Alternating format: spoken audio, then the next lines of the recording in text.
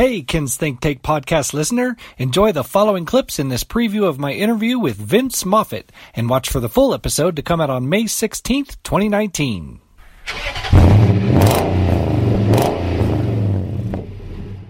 I was thinking, I was wondering if we were going to do the old thing from when you and I were probably, I didn't go to high school here, but we'd go drive around the hills and drink Coors Light, like, we used to do back in the old days, farm towns and stuff.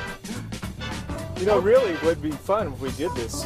If you want to change it up, where you could sing me, like car karaoke, you could sing me your questions, and I could do interpretive dance, and you have to figure out the answer. So we and I should probably stop and wrestle in someone's yard. And then they all took their shirts off, and I was like, oh yeah, we're going to do something weird. We're have fun with it. And nobody probably would choose my businesses anymore for their services, but at least I would have went out with a bang.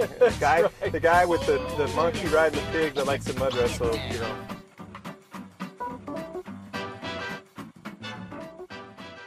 I know who you are. I know what you want.